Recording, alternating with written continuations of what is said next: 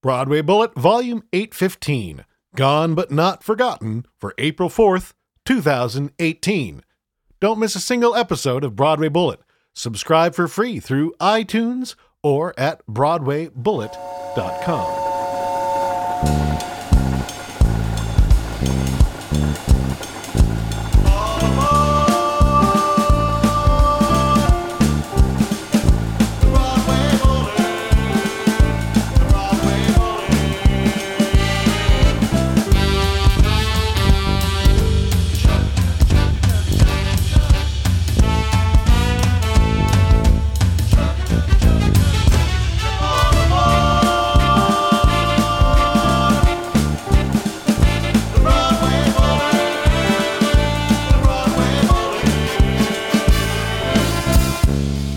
In this episode, we have two shows that have passed, but we expect to hear more from their creators soon. Immersive theater has exploded, and we talked with creators of Curiosities, Anthony Logan Cole and Brian Knowlton. Both are veterans in the new trend of all things immersive. They discussed not only what they needed to keep in mind creating their piece, but perhaps what you should keep in mind in creating yours.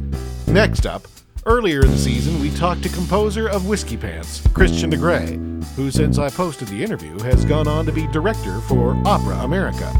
In this episode, we talked to book writer Serana Gay and lyricist Joseph Reese, both of whom I certainly expect to hear from more. Finally, I talked to an old friend, Brett Twomey, who has been making his living for several years, both on the road, touring with Rock of Ages, a show he made his Broadway debut with, and also treading the boards on many legitimate stages in Chicago. He talks about life as an actor on the road and in the Windy City. All of this coming up.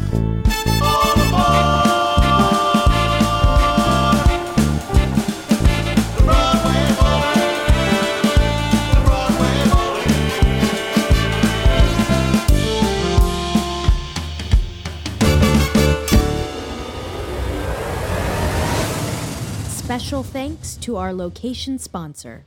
Writers need a full community of support in order to do their important work. That's where DGF steps in. The Dramatists Guild Foundation is a national charity that fuels the future of American theater by supporting playwrights, composers, lyricists, and book writers at all stages of their careers. They do this by sponsoring educational programs, providing emergency aid to writers in need, and offering a free rehearsal space where I've recorded this episode. For any questions about how DGF might be able to help you, please visit dgf.org. Special thanks to our travel sponsor. I'd like to thank my school, the University of Providence. They are our travel sponsor. They pay for me to get there, as well as a student to come help out and meet all these people and stay there. And this is all because it relates to the program that I created. It's the School of Theater and Business Arts. You learn the art of being an artist and the business of being an artist, because it is important. If you hear anything in this show, it's that these artists have to treat themselves as an entrepreneurial business. And you learn how to do that, as well as your art, at the University of Providence. Check us out. There's a link at BroadwayBullet.com. And if you are a senior or junior, come on out and visit us. We'd love to see you.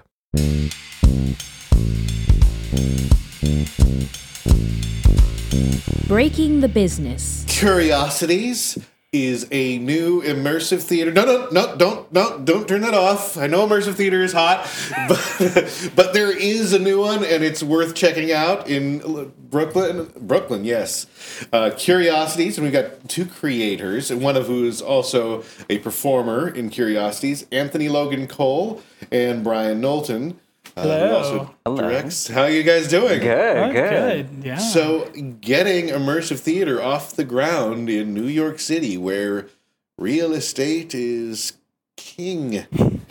How? Well, first off, tell us about Curiosities and I guess a little bit what you do. I understand that you guys are quite experienced in this new world of immersive theater, which I actually have to say, your show is my first experience in immersive theater. Cool. That's a good thing. Well, That's I'm a good honored. thing. Thank you. Cherry. Yeah. And in our show, we do. That's great.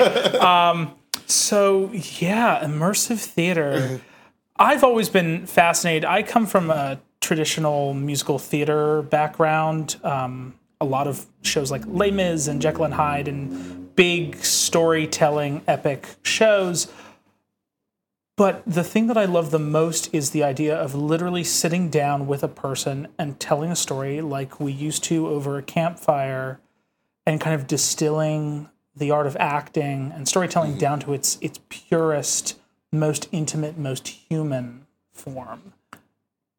And that's why I think people also are crazy about it right now. There's such a craze for it because the intimacy is what's getting people going nuts about it. You know, you're forced, we've talked about this so many times, and we repeat ourselves, but you're forced to put down your phone for an hour and a half and actually look at somebody in the eyes and listen to what they have to say, and you are touched and you are immersed in somebody else's life. You know, it's almost like you're a voyeur watching somebody else's perspective, you know, and that's why people are so crazed about it, I think, you know. Well, I did. While I haven't seen a show yet, I've heard people talk about it, so I knew enough to go, oh, I get to go up and this little fight that's happening over there, I can go walk right over there and get in their face and see what's going on with... And you can open a drawer and touch the props. And, I didn't even think of that. Yeah. That's kind of the best part. There are all kinds of secrets. We created a show where we take up to 50 audience members. We wanted to cap it at that because we wanted each audience member to have a unique experience. And depending on who they followed, who they interacted with, what experiences they had, when everyone's reunited again for the finale, everyone has a different perspective on each of the characters. The character I play is called the Professor. There are people who come to the finale who believe that he is an angel. There are people who come to the finale who believe that he is the devil incarnate. And neither of them are wrong. It's just about perspective and about the things that they've seen and heard and experienced. So when we reunite everybody for the finale, everybody comes at it from a very different place.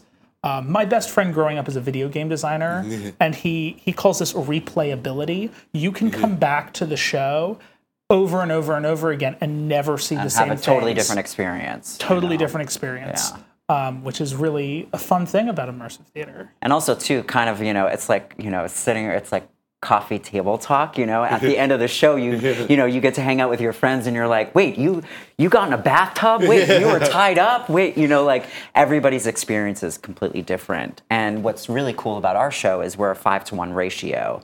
So we're 5 audience members to 1 actor. So if you want, with our show, you are allotted to have a one-on-one with somebody. So every single person in our audience gets a one-on-one, compared to other shows, other immersive shows where it's hard to have that experience. You know what I mean? You're just all evening, you're just following one person or 2 people or whatever, Yes, Catherine Chandler, my student who I brought up here, I got to have the fun experience of watching my student getting sandwich danced.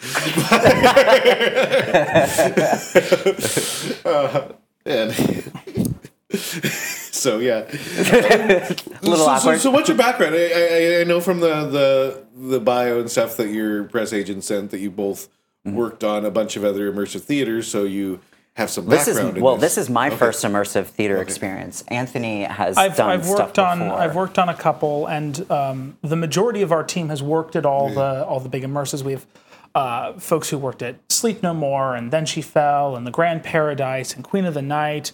I've worked on a bunch of smaller immersive pieces here. This is the I guess the final presentation version of Curiosities. It's gone through 2 other workshop versions, which were all very different. How do you workshop an immersive theater piece? You have to stage it. You have to, do a production. You have to bring in audience. There's no such thing as a reading for immersive theater, right? No, it's not. Trial and error. For this particular version of the show, we did 2.5 weeks of a rehearsal process.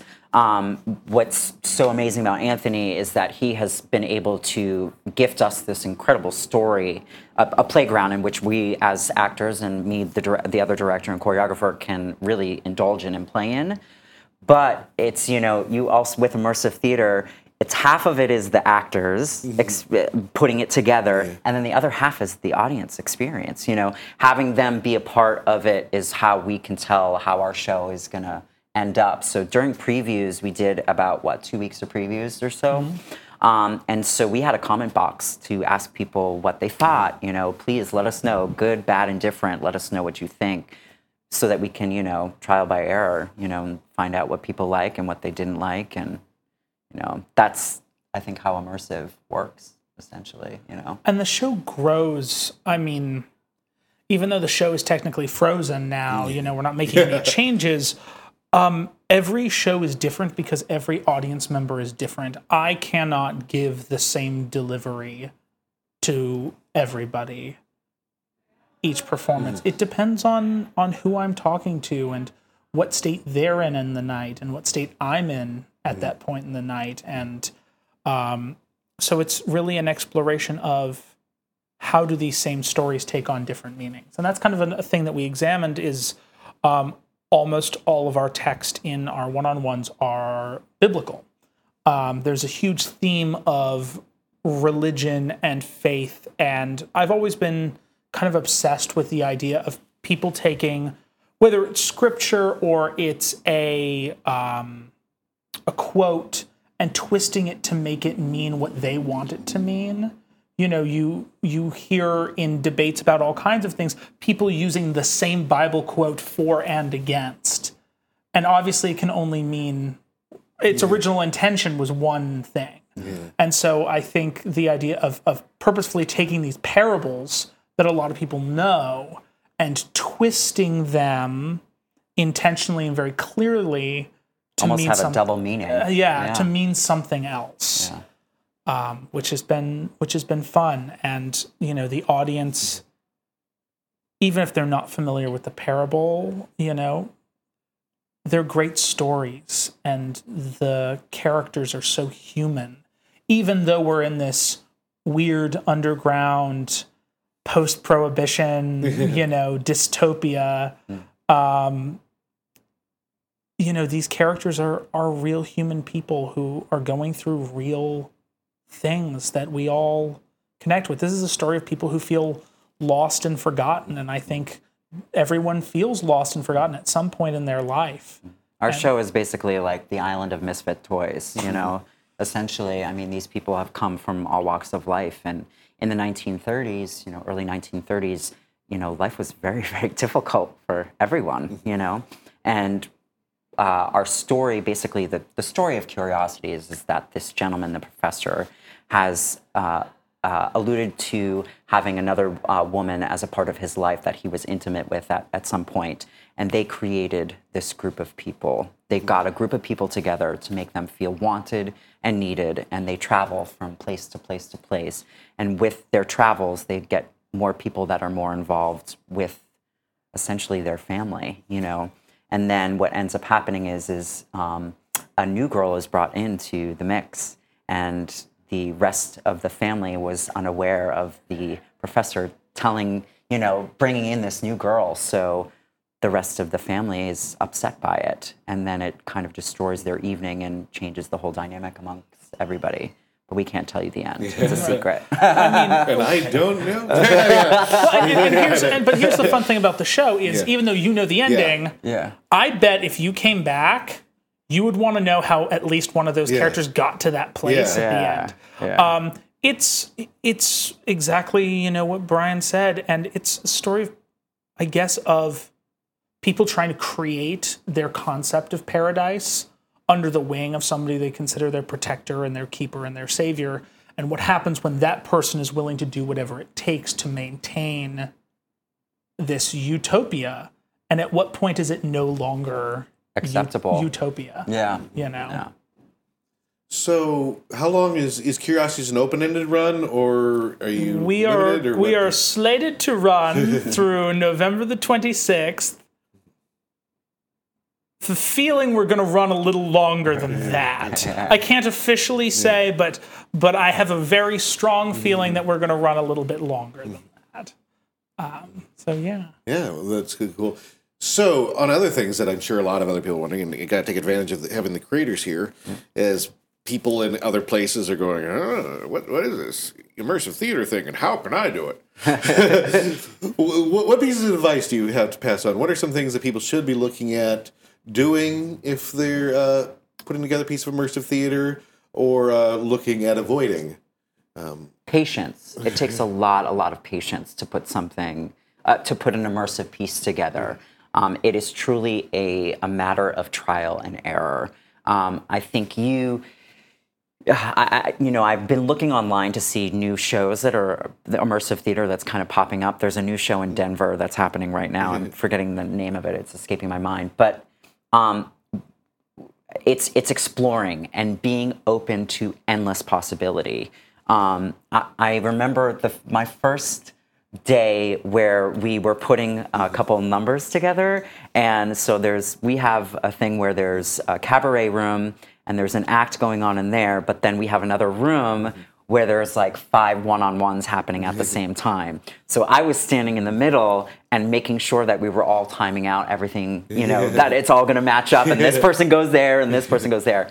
That's kind of, I think, the most difficult part of immersive theater is timing. And not only timing it, but making sure that you're keeping the story intact and the honesty, so nothing is feeling rushed. Building those safety nets to make sure that, okay, if something messes up, I still have time to proceed and go on and do this. And also going to experience immersive theater. I think you're only as good as what you know. You know what I mean? So go see an immersive piece, even if it's, in a black box or, whatever the case may be. Go immerse yourself in something that is outside of your realm so that you can create really cool and interesting art. That's what's so cool about immersive theater. You're literally creating something from the ground up. And isn't that the point of art, How do you audition actors for something like this? This is, I love the audition process for immersive shows. And I learned this kind of originally as a performer auditioning for other immersive pieces, is we run our auditions like a masterclass. You'll come in, you'll dance with Brian, we'll lay on the floor and do some exercises, and I'll have you, It sounds like Harvey Weinstein. No. Not like that. And then we'll have you walk around the space and engage with the other auditionees. Like, we run it like you would an acting masterclass. Because, we want to see how you take risks, how you interact with other people. And then from there, we call people back and I say, prepare a short story or a monologue, generally with a secret. Take me, put me wherever you want in the room, lay me down on the floor, sit me in a chair, tell me that story, and as a one-on-one. And then from there, it's about look and all that same stuff as casting a show on Broadway or a regional job or a tour or whatever.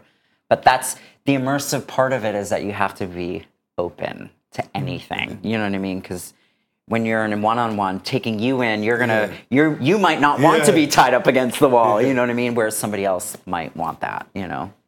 How do the actors deal with? I imagine there's got to be audience members time again who are less willing to be coached. Well, we have a standard to bring somebody in to a one-on-one. We always offer their hand or our hand to the guest. And if they accept the offer, then that means they're open to a possibility of something happening. Consent is important for us in immersive theater, because there was a kind of historically a period of immersive theater in the 1980s where they just did horrible things to audience members. That's not the kind of immersive theater that exists now. Is we want you to, would you like to come with me? I have something to show you, kind of offer. Yes, great. Then we go and do that. But every interaction has a consent portion before any scene or interaction starts. And people are free to refuse. I don't think we've had anybody thus far in the run refuse anything, though. And there's some a little bit more intensive experiences and there's some more passive experiences. But everyone, I think if you go in with an open mind and know that we're here to tell a story, and if you're going to lay in this bathtub with us, it's going to help us tell you a story. And you'll feel it and understand it in a different way. Yeah. Well, I imagine you're going to find out a lot of different ways to deal with those people over the run of Curiosities. What's the website again? CuriositiesNYC.com. Okay, so people can check that out if they're listening to the podcast quickly. It might still be playing. I'm not sure when this is going up yet, but I definitely wish you guys the best of luck. Thank you very much. It's just like a movie experience I'll remember. It was my first immersive thing, so that's... And hopefully this compels you to come see more immersive things. Or create your own. Or create your own, you know? Yeah.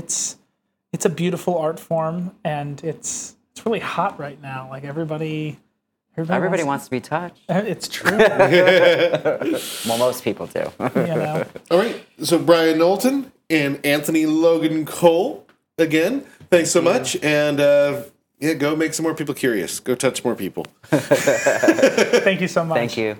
A reminder to everybody that we have unedited interviews of everything from season 6 up.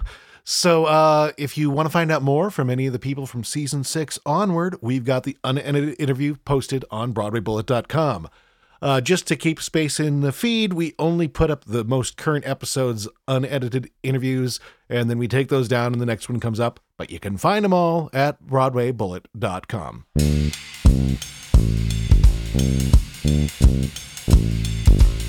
Up close. Before we play the interview with Joseph Reese and Serana Gay, thought you might want to hear a couple songs that Joseph has written, so we'll play one before and one after. This first song is called Chomping at Their Bits. It's a demo from Fatty Fatty, No Friends, and this was also composed by Christian DeGray, who we heard from earlier this season. Here is Chomping at Their Bits, lyrics by Joseph Reese. I can't do this anymore. Can't go through this anymore. Oh, I am done. The making fun is not too fun for me. I haven't eaten today, but I get beaten anyway. Oh, I am done. I'm getting hungry.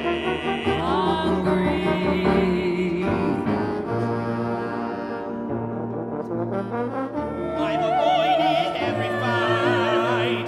All I want is just a bite. I've got such an appetite. I'm incomplete. Not a carrot on a spit, not a cookie, that's not it.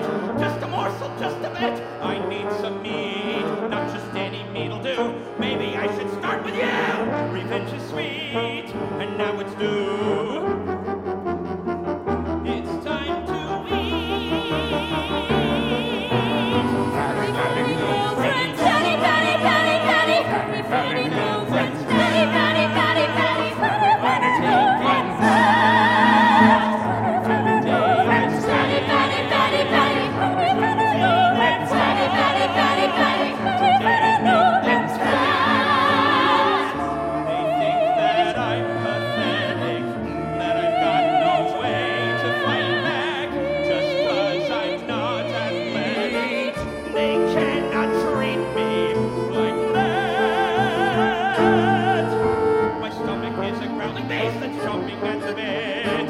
My mouth is watering and my heart's a gaping pit. This craving is amazing and I'm going to submit. I need to eat some meat soon or I'm gonna have a fit.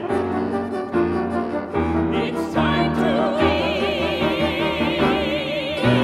Fatty, fatty, little friends. Fatty, fatty, fatty, fatty. Fatty, fatty, little friends. Fatty, fatty, fatty, fatty. Fatty, fatty, taking flight. Fatty, fatty, little friends. Fatty, fatty, fatty, fatty. Fatty, fatty, little friends. Fatty, fatty, fatty, fatty, fatty.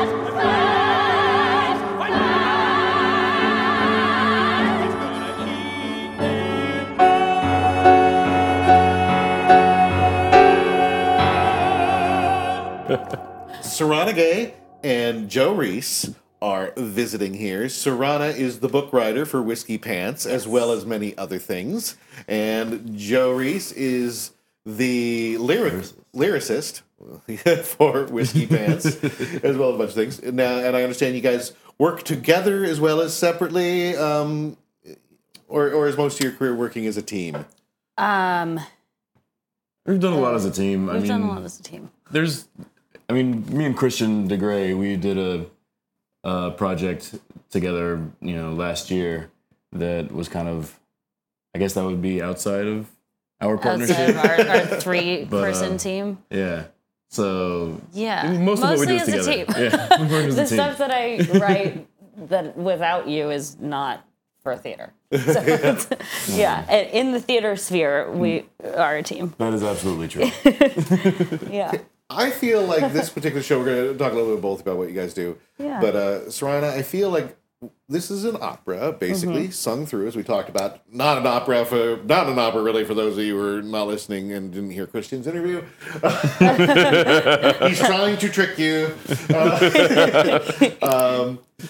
So I think that means this is a good time to educate people that a book writer is not just the one who writes the spoken words. Yes, that is correct. And it's actually been an interesting process because I think the way the three of us work is kind of different than the way a lot of people work, because we're not working with book scenes. And it's sort of been a fun collaborative process, developing how we work together. So I'm sure you do have people come up to you after they see your shows and go, "What did you What do do?" you do? I'm like, yes. No bitterness. It's all good. That gives you a chance to tell us all. Tell everybody. What do I do? So basically, I usually write a short story first for concept and world and story. And then from there, we kind of discuss how to make that into a theatrical thing. And then I give Joe some sort of outline of this is the arc, these are the characters, kind of scene by scene, this is what I want to happen. Then he goes away and he writes beautiful poetry and brings it back to me. And then I sort of shape that into more like this person says this person says that kind of thing. It really is incredibly valuable as a lyricist having a book writer, because I do songs. I'm not a songwriter, but I write lyrics. I don't do story very much.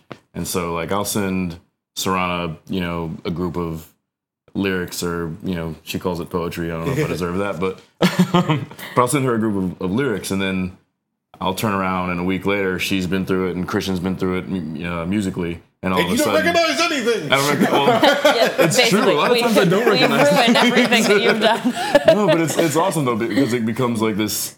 When I'm writing lyrics, I'm looking at it through very small glass. I'm looking at specific moments, and I'm not really looking at the big picture very much. And so when I see how it gets put together, it's really cool. One of my favorite things about art is having somebody else interpret what I'm doing.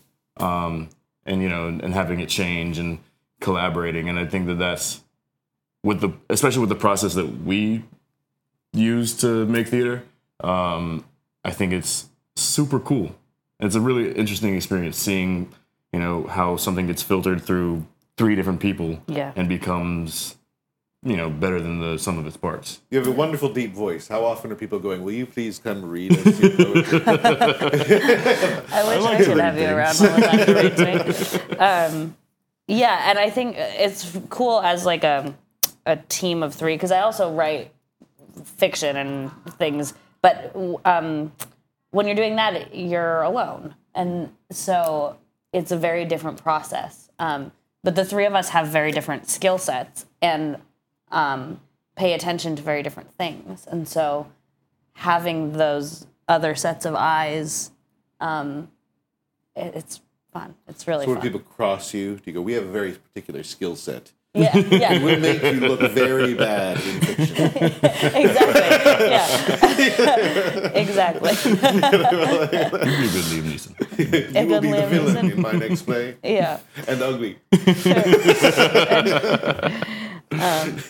But yeah, it's been very fun exploring that, and I never thought that I would even be writing musicals. And then suddenly I found some people that wanted to make stuff together, and here we are. How did the process work for you guys connecting artistically? Well, Was me it and like Christian. a key party? Drop the key in the bowl and Not that there hasn't been a key party at some point, but no, me and Christian worked together for a company called well, at the time it's called Night Star. Now I think it's just called Star.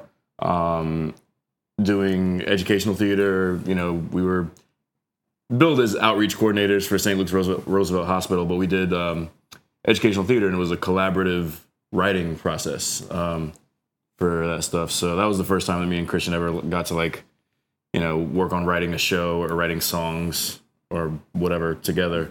And that was a few years before Sarana came into the picture. Several. Yeah. I actually don't know how many years. You guys have known each other a long time. Yeah, me and Christian have been writing stuff for 10 years probably. Yeah. And Sarana has been around for 4? Yeah, 5? Almost 5, over 4, a little over 4.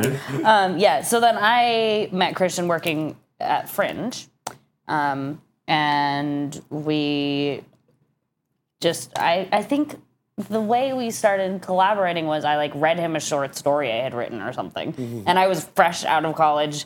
Sort of, I was an actress and then was just writing because I liked it and never really thought that it would be, you know, the thing that I was going to end up doing. And I read him a short story and he was like, "You have an incredible voice. Let's make some stuff happen." So he actually convinced me to write a novel, which I'm still working on.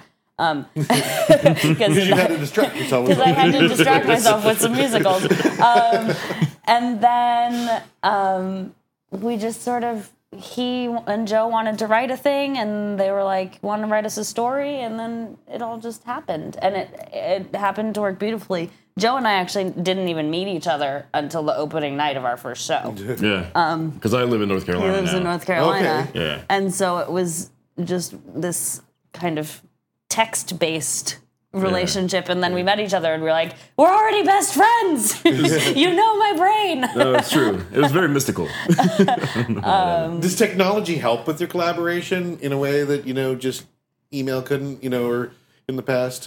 Yeah. Well, communication-wise, you know, obviously, you know, we communicate text, email, Facebook message, WhatsApp, you know, Marco Polo will do like video, like anything you can possibly think of that's a communication platform helps. And then, you know, It does help, but mostly we use email, Google actually. Docs. And Google Docs. And Google Docs are great because you can be on there at the same time and be like, "Okay, I'm No, okay." I don't like that Yeah. line. Erase, erase, erase. Type, type, type, erase, exactly. erase. That's great. But, it happens like that sometimes. but it's also kind of cool, like, I don't know, Christian and I have done a lot more in-person collaborating, and that would just be like, we used to live together, and so it was like yelling across the apartment, "I'm having this thought, what do you think of this? Let me play you this chord." But with Joe, it's like the distance is also kind of interesting because it creates space for like reflection and revision, and I don't know. It's like by the time I get something from you, you've probably already thought about it a lot. So then when I come back with thoughts, you're like, "Oh, I had this thought in the interim." And but it's great to have you here. And it gives a kind of freedom also. Like, I feel like it'd be harder to be critical and, you know, revisionist if you're looking somebody dead in the face while you're reading their stuff for the first time, you know? Yeah. I think that kind of, the distance creates some time, and so, like, we kind of get to spend some time with stuff before we have to react and revise revise it. And I think Yeah. that helps a lot. So, But- did you, North Carolina? Is that what you North said? Carolina. So, what's your life like in North Carolina? Ooh, it's fun. I lived in New York for 8 years, I born in Chicago, grew up in North Carolina, New York for 8 years, and then moved back down. So now I am happily married with 2 twin girls, 15 months old, and they're awesome. They're a full-time job, and I also have a full-time job. So most of my writing actually gets done late night. I don't sleep much. I usually get started around when the babies go to bed at 9, 8:30, 8. The wife falls asleep by 10, and then I'm writing starting at like 11 to like 3 a.m. How much do you have to like gear yourself up to do that, or are you just kind of like a naturally like, yes, I'm gonna just work late? For those artists out there that struggle with making time in their hectic life, is this something you work at? That I have to get here and do this work, or is this what just? Well, it is something you have to like kind of will yourself to do. But for me, it's not so much about forcing myself to stay up, because I'm a night owl anyway. I think I'm my most creative when I'm sleep deprived. Thank you and Christian share that. I am not. But no, it's the tough part is trying to balance like family life with that kind of working style. Like getting 3-4 hours of sleep. Waking up at 6 a.m. with the kids and making sure to be awake and present for them, and then go to work. It can be tough, but it's worth it. Like when I would always say, you got to have something to do when you get home from work. Like there's got to be another focus somewhere, and it's totally therapeutic for me. It is my quality of life besides my kids and family, but it's like my favorite thing to do. And what is your typical day of finding time to work in the bustle of New York, Sarana? I spend a lot of time alone in my apartment. And about half of that is, procrastination and getting the discipline to do it. And then, I've also I work in restaurants for money. And just like you. And I've been fortunate enough to find Great way to put it. I work in restaurants for fun. I didn't know you could make money doing that. Some people do. I do work with people that love that. I do it for money. Let's be real. But I've been fortunate enough to find a job that is very flexible, and I make, you never make enough money in New York, but I'm able to work relatively part-time and still make it work. So that gives me time to do other things. That's what I found most bizarre when I first moved to New York, because it seems like part-time jobs don't really exist here, at least when I got here. It's like they want you like full-time nothing, or the part-times are just like in like McDonald's, and they even want you to live. And you don't make enough money. You don't make any money. And when I was in New York, really like when I first moved here, when I moved to New York, I had $80 in my pocket. Some people were supposed to buy my car. They never paid me for it. So I just came to Brooklyn, is where I first moved, with a bag of tuna cans and $80. And then that was when a 1 month Metro Pass. That tuna in $85. But that was when a 1 month Metro Pass cost $76. Yeah. And so I remember that, like the first day I was there, getting my 1 month, being I think we came here about the same time then. 99. 2005. Oh, was it? Did it stay 72 Was bucks that that long? cheap? No, wait, no, that's not. I don't remember what year.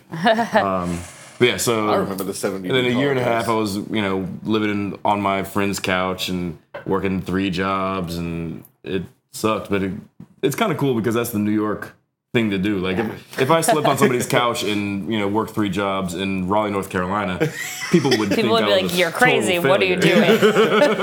But in New York, it's like, "Oh yeah, I got 3 jobs. How many jobs do you have? 3 or 4. I work 75 hours a week. It's kind of like an accepted struggle, which is, I think, kind of the appeal of New York living. Yeah. Yeah, everywhere else, if you're 30 and still living at home, you're a failure. Here, it's like you're lucky. Yeah, right. I'm so jealous you're from here. Right? Oh, God. Yeah. Remember when I first moved back to North Carolina, we were looking at apartments, and my apartment in New York was 600 square feet, And so I found one in North Carolina that was 1,000 square feet. I thought I hit the fucking lottery. And then after living there for a few months, I was like looking around how everybody else was living. I was like, oh, What am I doing? why am I doing this? Other realtors around the country got to like take notice that if somebody moves from New York, they're an easy mark. Easy mark. Yeah. I think I looked at 2 apartments. I was like, the this is best awesome. apartment in the great. city. Wait, it has a washer and dryer? I'll take it. Oh my god, yeah. I missed that. I miss New York, though. I miss the hustle and bustle and the constant stimulation, being in New York. Quieter down south. All right. Well, Serena Gay and Joe Reese. Joe Reese and Remember them Serrana all the way Gay. through the Serrana, interview. yeah. Thank you guys so much for coming down. It's Thank a real you. pleasure meeting you. Thank you for and having us. Yeah, absolutely. Thank you. I look forward to seeing more of your work in the future, and best of luck. We'll try to make sure you get the chance. Yeah. We still have 1 more week to catch Whiskey. Not by the time this goes up. But it'll be right. back at some point. Well, you personally have 1 more week to I catch saw Whiskey it, Bands. yeah. Oh, you did? Yeah. Yeah. All right. Well, thank you so much. thanks. Before we get to our last interview, we have one more song with lyrics by Joe Reese. This is It's Gonna Flood from a show in development, music by Christian DeGray, Moonshine in B minor. Here it is. Moonshine, moonshine. Look to the sky, see the gathering clouds, grouping up like big old clouds. Moonshine, moonshine. Look to the east, restless sky, don't know no peace. It's snarling and gnashing its teeth. Moonshine, moonshine.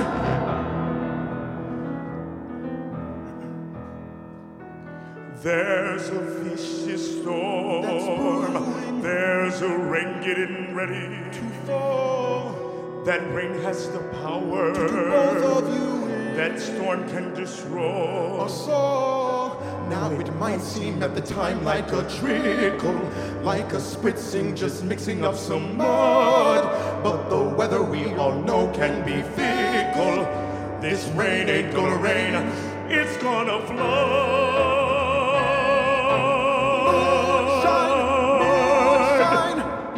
This girl that's been sharing your bed, this white girl that's been soiling your sheets, she's putting this stupid idea in your head that this could ever end in peace. Moonshine, moonshine, moonshine, moonshine. There is great violence rolling toward us. There is a fire and iron and blood. Our ancestors call out to warn us. This rain ain't gonna drain, it's gonna flood. This rain ain't gonna drain, it's gonna flood. It's gonna flood, it's gonna flood.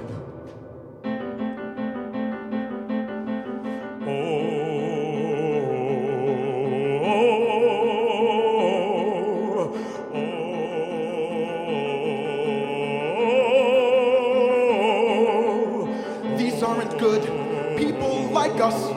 They'll burn the whole world just to spite us. We have to stick with our own. You're better off clean and alone. We can't let you falter or walk to the altar with a white girl who's all but unknown.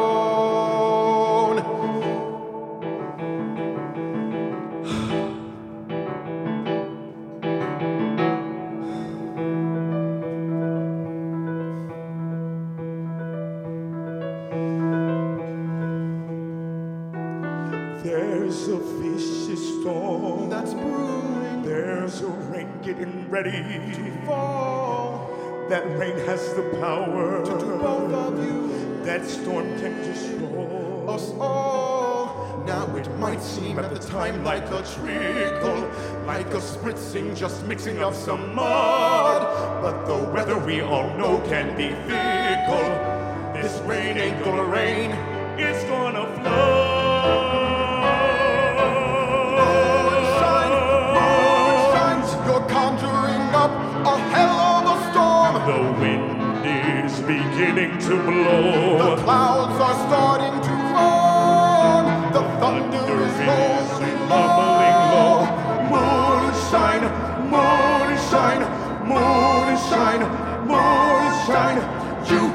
Get the hell out of that bed.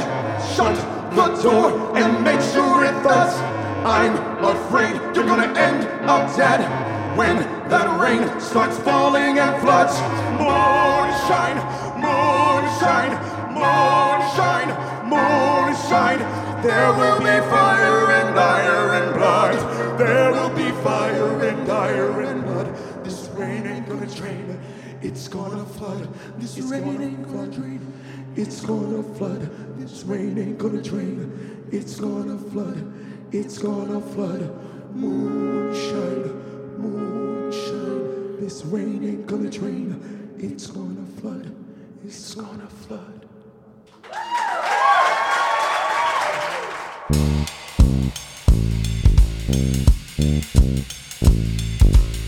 Breaking the business. One of my favorite phrases is that theater famous ain't famous.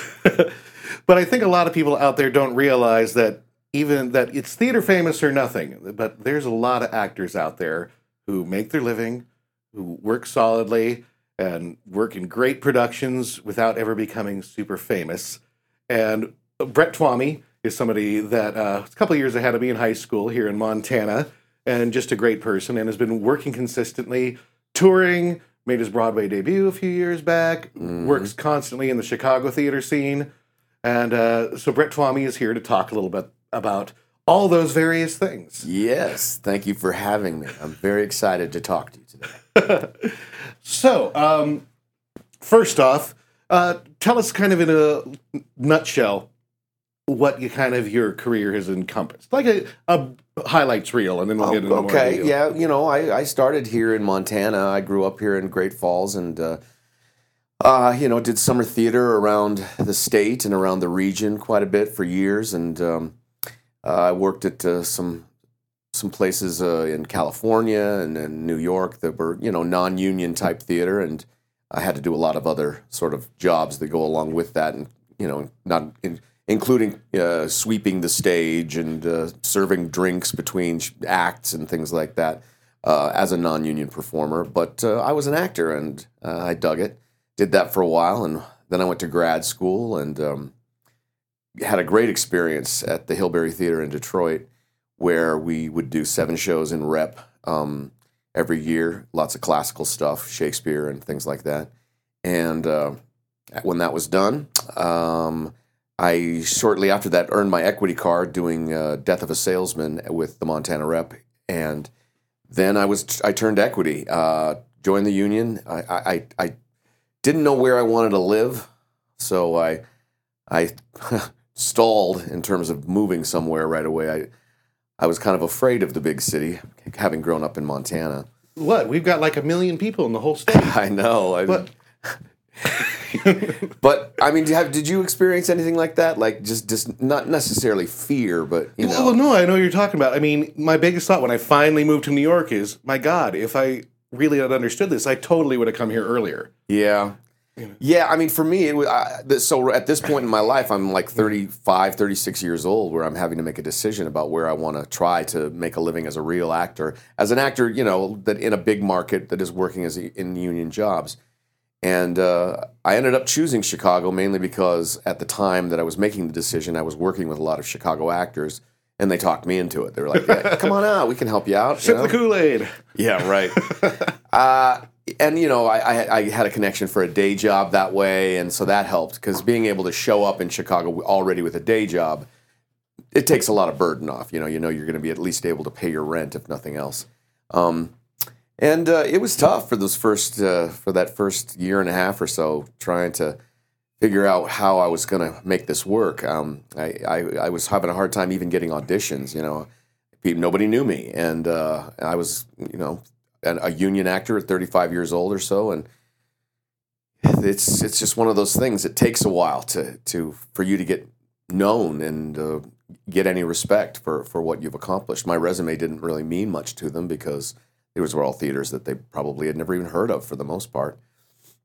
But I stuck with it, and eventually I booked my first show, and I had a couple more fall after that. I went through a dry spell here or there. But eventually, I started working regularly enough that I was able to quit my day job, and that was 8 years ago, and I've been working pretty steadily in the city ever since. All right, so a couple things I think might be of particular interest. Yes. A few years ago, you made your Broadway debut in Rock of Ages. I did. This was actually 7 years ago. Was it 7? Is that long ago? Time flies. When I remember seeing all the exciting posts on Facebook and stuff. But I do know that that's a lot of people's way into getting their first kind of Broadway role, is doing the tour and then moving up. So I was wondering if you had any insight for actors, like what's the actual difference between the tour and doing the show? Sure. How do you kind of put your hat in the ring without being annoying? Yeah, well, I mean, I don't know if that's even possible. As far as putting your hat in the ring to go on Broadway, I suppose you can mention it to somebody that might have power to make that happen. But for the most part, they assume that anybody who's doing the tour would do the Broadway, show in a heartbeat if given the offer, and that was the case with me as well, because it's the same creative team that's working on the tour as it is in Broadway, obviously, and so they know your work, and I guess that's really how you do. The way you do it is do your job well on the tour, and then if the opportunity comes up, they'll help you out. I guess one of the biggest differences for me and most people that go from the tour to Broadway is the fact that I was working out of Chicago as opposed to New York. I mean, most people who have Broadway dreams of being on Broadway, they're not going to move to Chicago. It doesn't work that way. But I did, and it somehow worked out. How old was I at the time? 43-year-old man living in Chicago. Somehow I managed to make my Broadway debut. The differences. Talking about the differences between the two. I'm well suited for touring. There are some people that tour well, and there are some people that don't. It's a lifestyle because you're away from real life for so long, and if you have family, if you have pets, or a significant other that isn't there with you, that can be very hard. And, some people don't like living in hotels and eating in restaurants all the time. That was one of the big reasons. I know that a lot of early opportunities for actors are touring, and I never felt I would be well suited for touring. And that's one of the reasons why I focused on music and moved into a slightly different direction.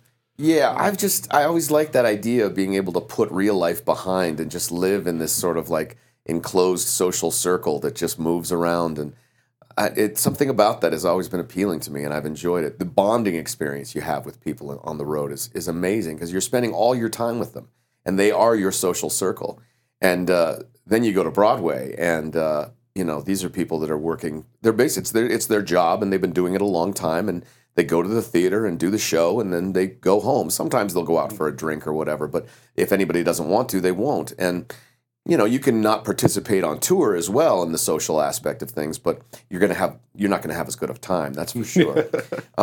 So it really struck me, especially since we were pretty consistent about who our crew was, who our orchestra was on tour, and then you get to Broadway, and there's people subbing in and out all the time, so you don't get to know people as well.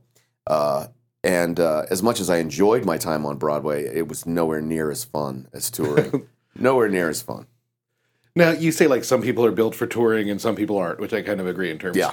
Can you do yourself a big disservice as an actor taking on a tour job, but that not working well for you, whether you can't hold up the energy or can that be a poor, a nail in the coffin against you? Because, it's a close world. Yeah. I think obviously it can. As far as your career, you're talking like you take a job that is a touring job and you don't really like touring, so you go out and then you're an asshole. Exactly, you're mean to people and people don't like you, and then you get off the tour and then nobody wants to work with you anymore. Yeah, I suppose that's possible. I think about that Rock of Ages tour. If there was anybody on that tour who I think did themselves a disservice, I don't think there was anybody that did. There were definitely people that were not having as much fun as others and didn't enjoy themselves as much as others. But they always gave a good performance. They were very talented people, professionals that had been doing it a long time, and they pulled their weight that way, and it was never fun to see them depressed or sad or whatever, just around the dressing rooms or whatever. That you don't like that ever in life, having to deal with when you're feeling good. You don't want to be around people feeling bad necessarily. But I don't hold it. I don't think anybody would hold it against them in the long run. I mean, if their talent is there, their talent is there. So, is it harder keeping your energy up and your enthusiasm up when you're kind of moving city to city and on a long tour? I don't think so. I get the feeling. I mean, we don't get generally the Broadway tours here, though. Yeah. We get like the second stringers. Sure. So we're out in the West, and we're almost always like at the end of the tour. And I don't really go to our touring shows because I'm like, I can see that the actors are over it. Well, everybody else in the community is like, wow, they're wonderful, and I'm like, they're phoning it in. Yeah, I mean, okay, because Rock of Ages, when our tour ended, they very quickly started up the non-union tour that did a lot of the smaller places and here. Yeah, right, exactly. And the musicians, there were actual musicians that were on the Broadway. That are on the first national tour that went on the second tour with the non-equity folks and. Yeah, I mean, I could tell from following them on Facebook that they were not as psyched to play, say, Great Falls as they would be to even play a place like Baltimore or somewhere like that. I mean, getting to experience all those cities, those big cities, in that way, staying in a nice hotel, usually in a downtown area, at a great venue that a lot of times is very historic or not. Maybe it's brand new, like the Winspear Opera House in Dallas. It's probably one of the coolest theaters I've ever played, and it's brand new. I mean, it was always so much fun to get to a new city, and I mean, I did a CETA contract as opposed to a production contract tour, so our stays could be as little as a week. We would go sometimes a week or 2 weeks. We were like 5 weeks in San Francisco, but I liked it that way. My favorite day and I love travel days. You know what I mean? Travel days were so much fun, going through the airports or even getting on a bus, with the days we rode the bus and because it was bonding, it was fun, and yeah, people hated travel days. Some people hated travel days, and but there was enough of us that enjoyed them that we had a good time, and some of my best memories of tour were travel days. Let me tell you. How does weather and climate play into your instrument, so to speak? Because I know when I travel, there's a lot of places I go to Denver, the altitude, and I'm every time sick the first day. Really? And I mean, are there people, or have you dealt with that, or it's a dry climate and you find your voice isn't as warm, or For me, not really. That it doesn't affect me. I mean, I'm a character person. It's not like I really have this instrument that I have to be very delicate with. So. I thought you were still an engineer. Come on, shut up. Yeah, but we played Denver, and there was, they have the oxygen tank backstage, and there were people that were very much oh my God, I can't handle this altitude. That would have been me. Breathing in the oxygen. I'm like, oh, come on, it's not that bad. Maybe I was just because having grown up in Montana and I'm in Montana, but Denver performed in places like Virginia City, which is really high, and Laramie, Wyoming, which is really high. I guess I never really noticed the difference, and so. I mean, yes, you notice the difference when you do something like run up a flight of stairs. Then you notice it. It's like, oh gosh. But in terms of performing, I don't think it affected me at all. I really don't. You always like nice weather as opposed to cold weather. Anytime, I have to deal with cold weather, that's going to affect my mood and my willingness to want to perform. But and nice weather is nice weather. So shifting gears a little bit to the Chicago scene. Sure.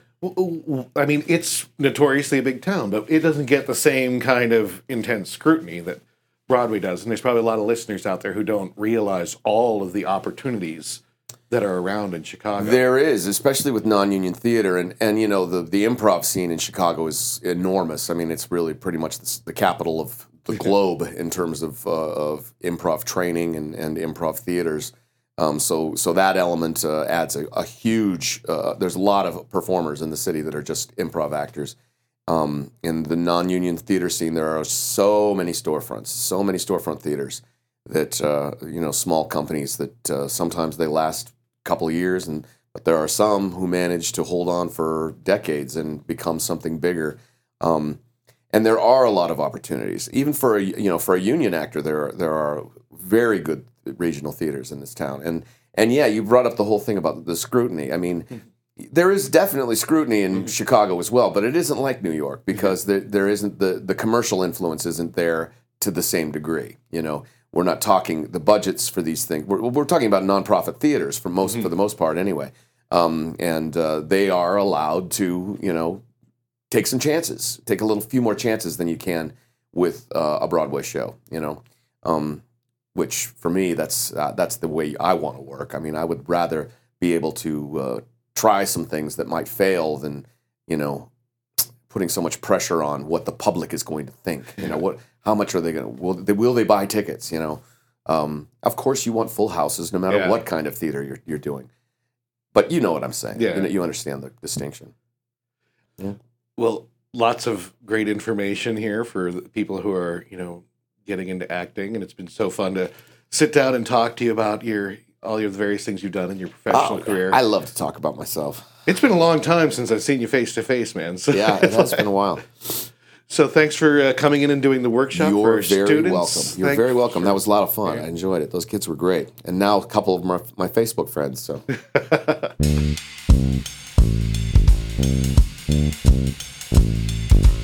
Curtain call. All right, well, that wraps up this week's episode, volume 815. I've got 2 more episodes for you in this half of the season, and then we're going to be jumping really quickly into our next season as I'm heading to New York to do some interviews. Again, I believe it's going to be May 6th, the week of May 6th there, if you've got anybody you want to suggest. So we got next week coming up, we got some interviews with some of the playwrights and composers and lyricists with the DGF Fellows program. So for all you playwrights looking for different ways to break in and get noticed, or actors, directors, if you're looking how to connect with some good playwrights, check that out. And then we have a Best of Broadway to close out this season, including an interview with the special effects designer for Frozen. I think it's a show that a few of you guys are interested in seeing. All right, until then, I'm your host, Michael Gilbo, and we will see you next week.